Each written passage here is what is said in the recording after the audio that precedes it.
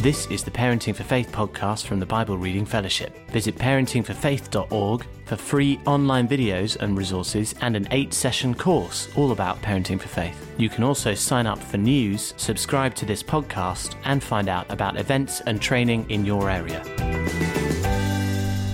Hello and welcome to the Parenting for Faith podcast. My name is Rachel Turner, and this week we are going to talk about Bible stories that might actually help in this COVID-19 season that you might want to chat with your kids about. We're going to have a question from our Facebook Live that we did. We did a whole Facebook Live on questions and answers, and we're going to take one of those questions and answers about our kids struggling with church online, and what do we do for that? And we're interviewing Ollie Goldenberg, who has written a series of books called God's Generals for Kids, and they are absolutely fantastic and really interesting in this season. If you have kids who are sort of casting around of what to do, these books really reveal something to us that I think is significant, and so we're going to talk to him. And as always, there will be a question to start an interesting conversation. But first, I wanted to talk a little bit about Bible stories that will help in this season. I know many of us sort of think, okay, this is it. We are in a weird season. We are in COVID-19 lockdown season. Bible has got to have something to say about this. It's massive. And so we begin to search for the pandemic stories of the Bible. And so we're flipping through, flippity, flip, flip, flip, flip, flip. And we go, plagues to get people out of Egypt. That's interesting. And then we flip a bit further in our Bible to God punishing the Israelites with sort of disease. Okay, sure. So we flip forward in our Bibles to leprosy in the New Testament. Okay, that's just disease that lots of people had. Okay, and flip forward a bit further into pestilence in the end times. Okay, so not sure how many of those stories I want to share with my kids. And we sort of get stuck. We're like, well, what do we do with the Bible and a pandemic? Because those stories are not necessarily inspiring for the season. We can easily feel stuck. And I just wanted to encourage you that the point of getting children into Scripture is that Scripture exists to encourage us, to teach us God's truth, to challenge us, to give us something solid to put our feet on. And so helping children find their experiences reflected in Scripture is important. That is absolutely a fantastic thing to do, so they can feel part of a story, so they can see who God is in all of it. It's all really important. I would suggest, though, that rather than looking to just match the particular circumstance that we find ourselves in of the story, like looking at pandemic stories, therefore let's find pandemic stories, I would suggest that we look at the feelings behind it. Not, is there a pandemic in a story, but what story in Scripture helps me find out how to connect with God in the feeling I'm experiencing? When I think about that, then the span of what we can use opens up. I'm writing a book right now called Comfort in Change, which is a sequel to my book, Comfort in the Darkness. Comfort in the Darkness is about who God is in the dark, and now I'm writing a book for children about comfort and change, who God is in uncertainty and change. And it's been really great to discover some of these stories that are very applicable today. For instance, if your child is struggling with waiting and feeling in that in-between moment of what do we do, well, then maybe going to Noah is your story. Really looking at that time when Noah is on the boat, he's isolated, he's wondering when it's ever going to end. This is in Genesis 8. And you could talk about what Noah was thinking while he waited, what doubts he had, how he spent the time. You could have loads of wondering together and seeing how did he feel after this experience? Where was God and what was he doing? It's a great conversation to be had around that. What about if your kid is struggling with friendship distance and not being able to be around their friends? Well, try explaining to your kid about the letters in the Bible, in the New Testament. Most of the New Testament is letters written by somebody to somebody else when they weren't together. Paul and others were writing to friends they loved who they weren't able to be with. And that's what you see at the beginning and end of almost every letter, every book in the New Testament.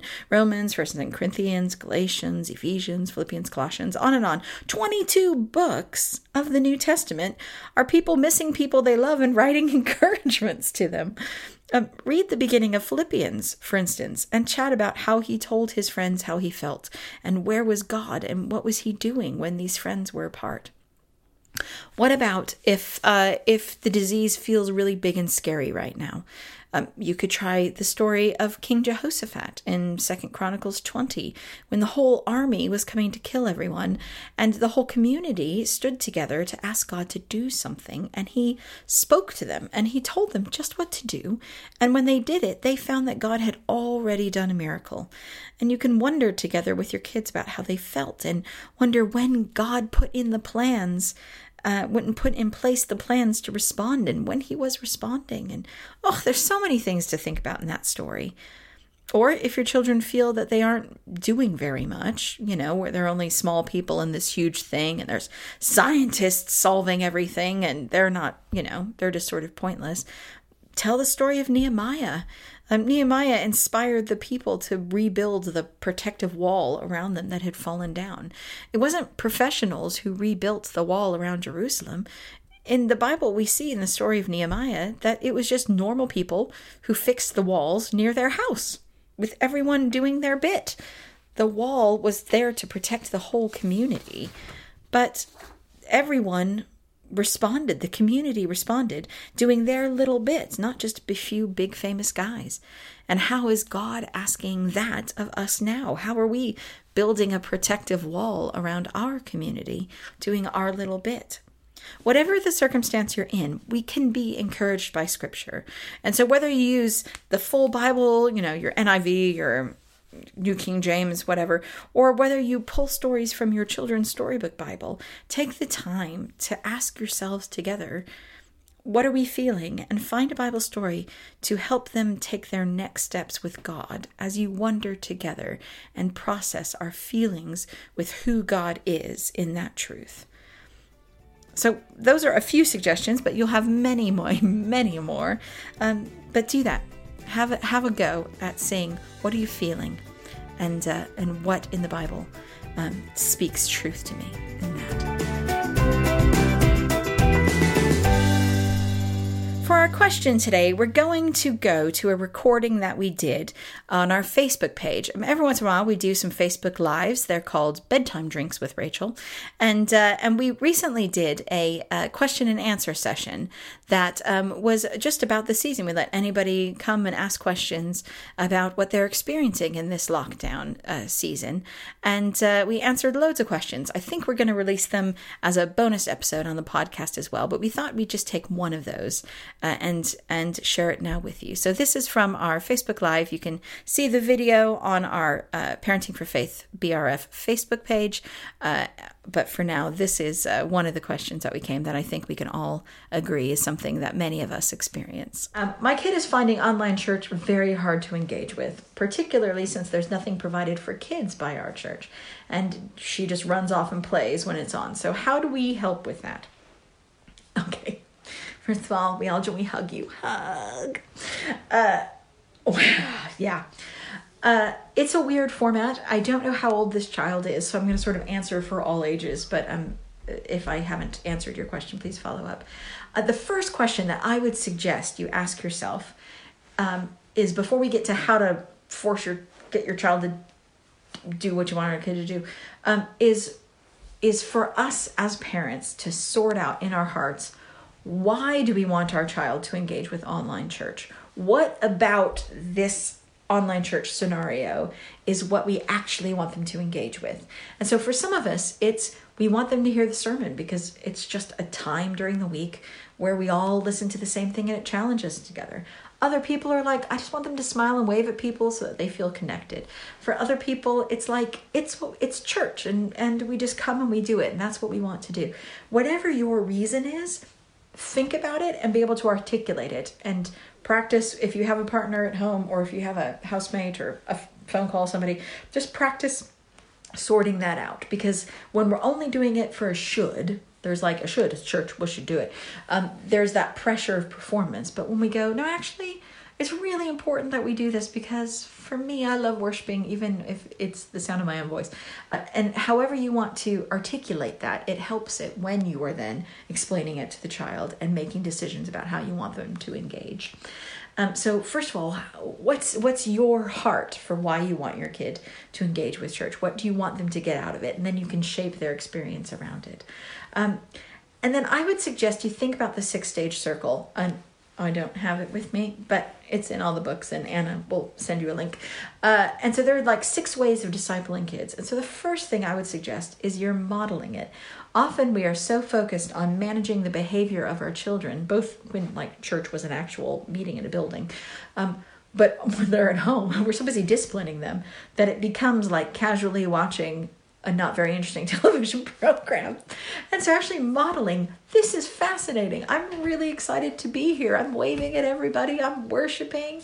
I'm singing along. I'm taking notes if that's how you listen to sermons, or you have your Bible out, or you go, that's interesting. Like however you want to show that you actually are getting something out of that is a significant part. Now you can go, interesting. No, put that down. Don't hit your sister over the head. But that you are modeling some sense of engagement can help your kids. I've heard back from many families who are like, if I look interested, they'll wander over and want to watch because they always want to watch what's on your phone. So be like, this is interesting. And they're like, oh, really? Frame. It's okay to name. Framing is when we say, this is what you're looking at.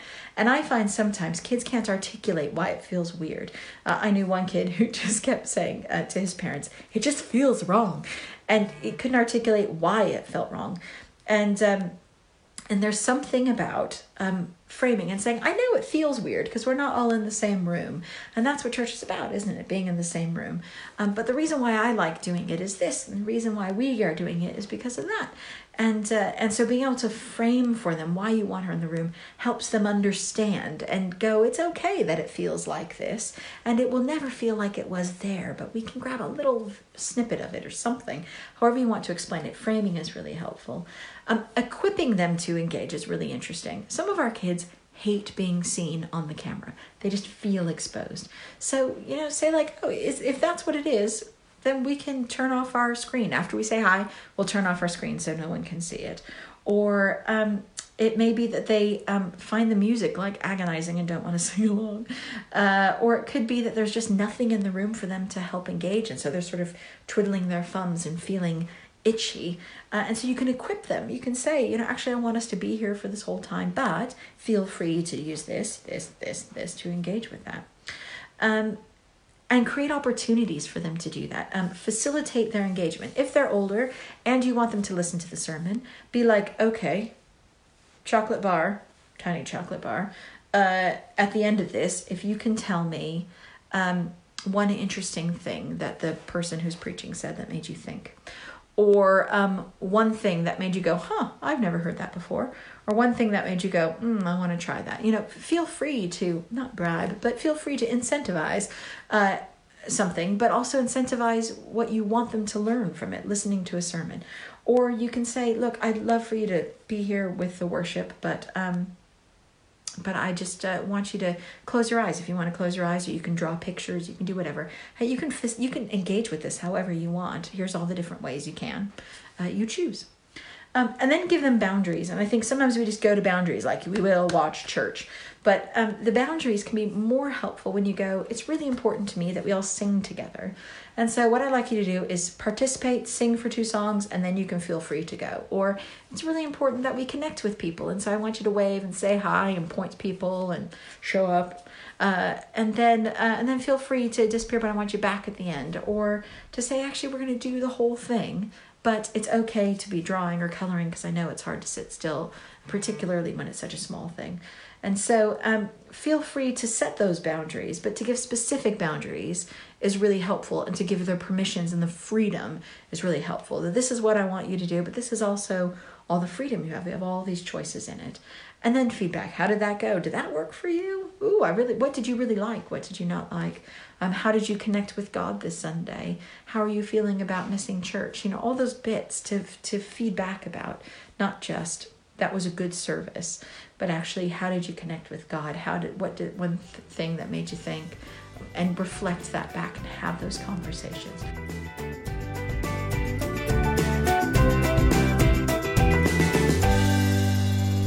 For our wildcard section, I wanted to interview Ollie Goldenberg. Ollie Goldenberg is an amazing minister to children and young people. He also to parents. He is the host of the TBN program At Home with God. He also has a book called At Home with God for parents, and he writes prolifically for children. He is the founder of an organization called Children Can, and he wrote a series of books called God's Generals for Kids, which is sort of very dynamic written biographies of some really big generals, God's generals in the past, of what they did for God and what their life was like and how they felt and what they accomplished with Him. And I really enjoy these books because they pull women and men from the past.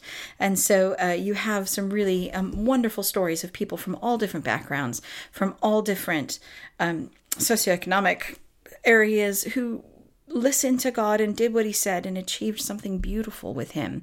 And he wrote them for children. So we thought we'd interview him about what was his motivations behind it and why, because I think in this season that we're in, our children can often feel powerless or helpless. And to hear stories of others who are just like them, who listened to God and did great things with Him, I think it's a real encouragement, particularly in this season. So my colleague Anna sat down with Ollie. So I'm Anna Hawkin, I'm part of the Parenting for Faith team, and I'm here with Ollie Goldenberg. Ollie, would you like to introduce yourself? Yeah, so I'm a father, husband, got 5 children of my own, and we lead a ministry called Children Can. Brilliant. And we specifically wanted to ask you today about your book series, God's General for Kids.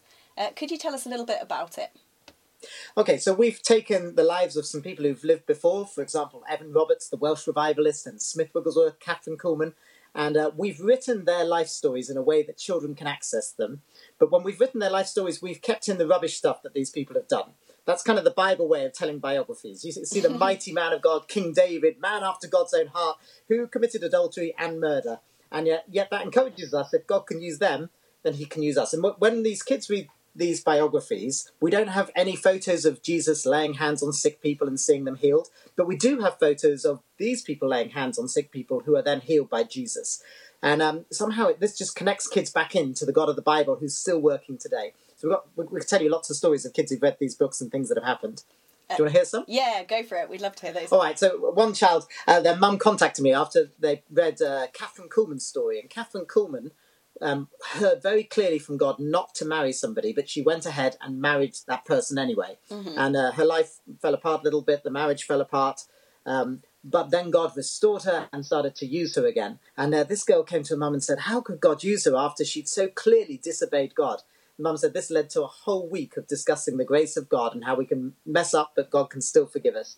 Another child, they read the book of John Lake, and John Lake was used in South Africa to plant churches, saw 100,000 people saved in 3 years and many, many miracles. And after she read the book, she's like, wow, so God could heal my grandma who's got cancer. And so she went, prayed for her grandma, and the grandma had a scan, MRI scan for a tumour she had on the spine, and it had completely disappeared through that. So these books, they stir up faith in these children. They help them to see the God of the Bible is the God from 100 years ago, who's the God of today as well. And it's great. We love them. We love them. Amazing. That's so good to hear. And why did you, obviously these are particularly written for children and young people. What sort of age are they aimed at? So we're aiming them for the age 8 to 14. Okay. And why did you guys feel that it was important for that age group to hear that? Why not just wait until they're adults? Yeah, well, there's a number of things. One is our call is given often as children. So there was a statistic kicking around about 2 decades ago saying 90% of overseas missionaries received their call as children. Wow. So that's kind of the time when God deposits in. And I read that and I think, well, where did that get provoked from. Reading scripture, yes, but the stories of Hudson Taylor, the stories of these great missionaries who went off and did incredible journeys, Amy Carmichael, they kind of stir up faith inside of people to say, when I'm older, I want to be like that.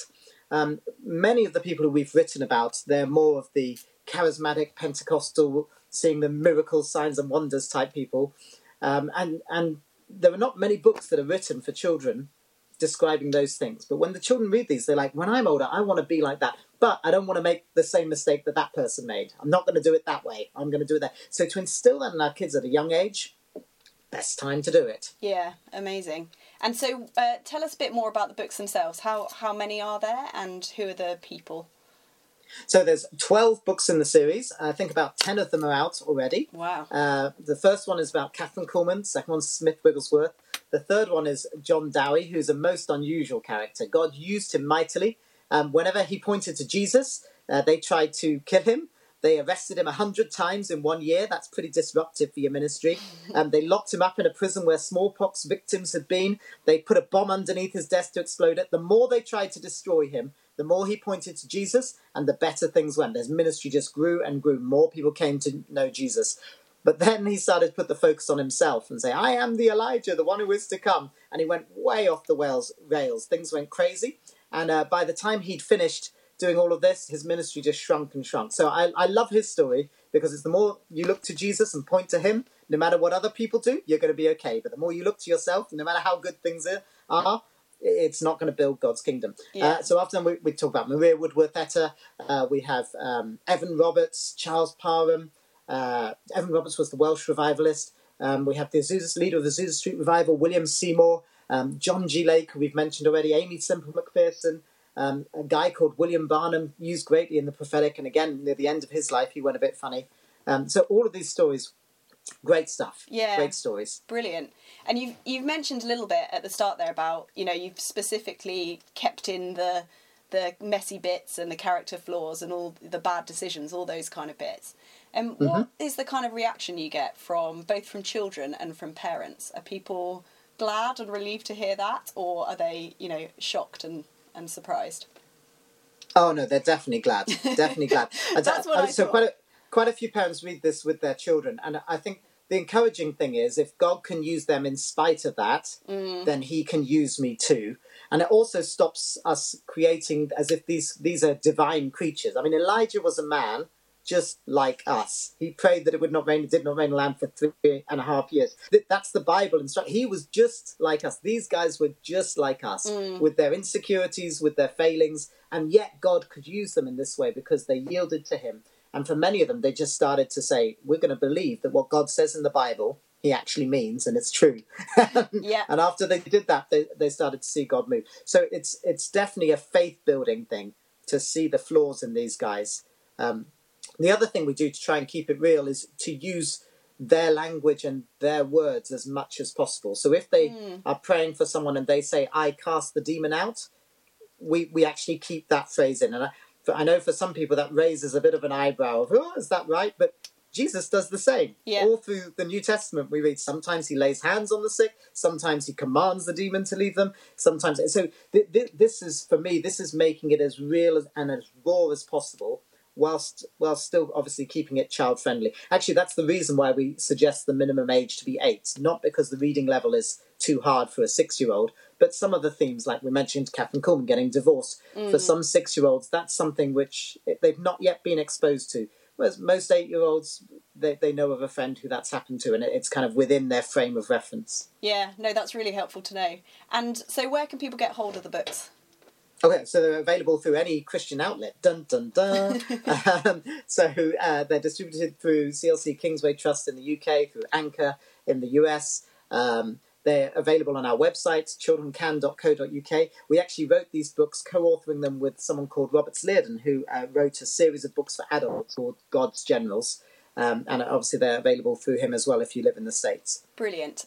So that's God's General for Kids. Go and get yourself a copy. Buy them for an 8 to 14-year-old you know. Thanks so much, Ollie. Bye. Thank you. Bye.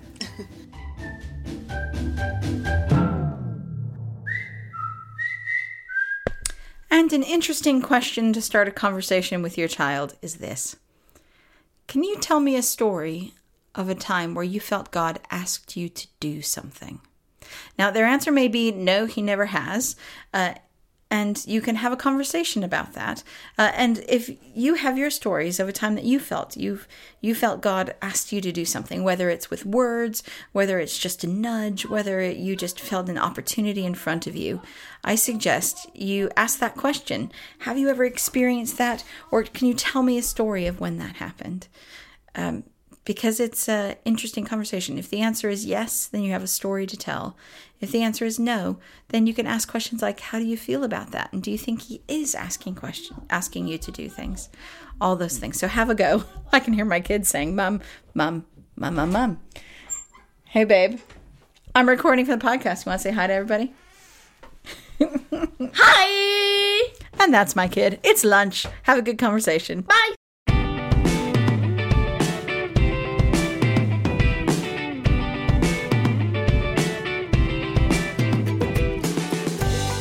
Thank you for downloading the Parenting for Faith podcast. A new episode will be released next week, and why not look at parentingforfaith.org to watch the free 8-session course, to get in touch, or to find out about training and events near you.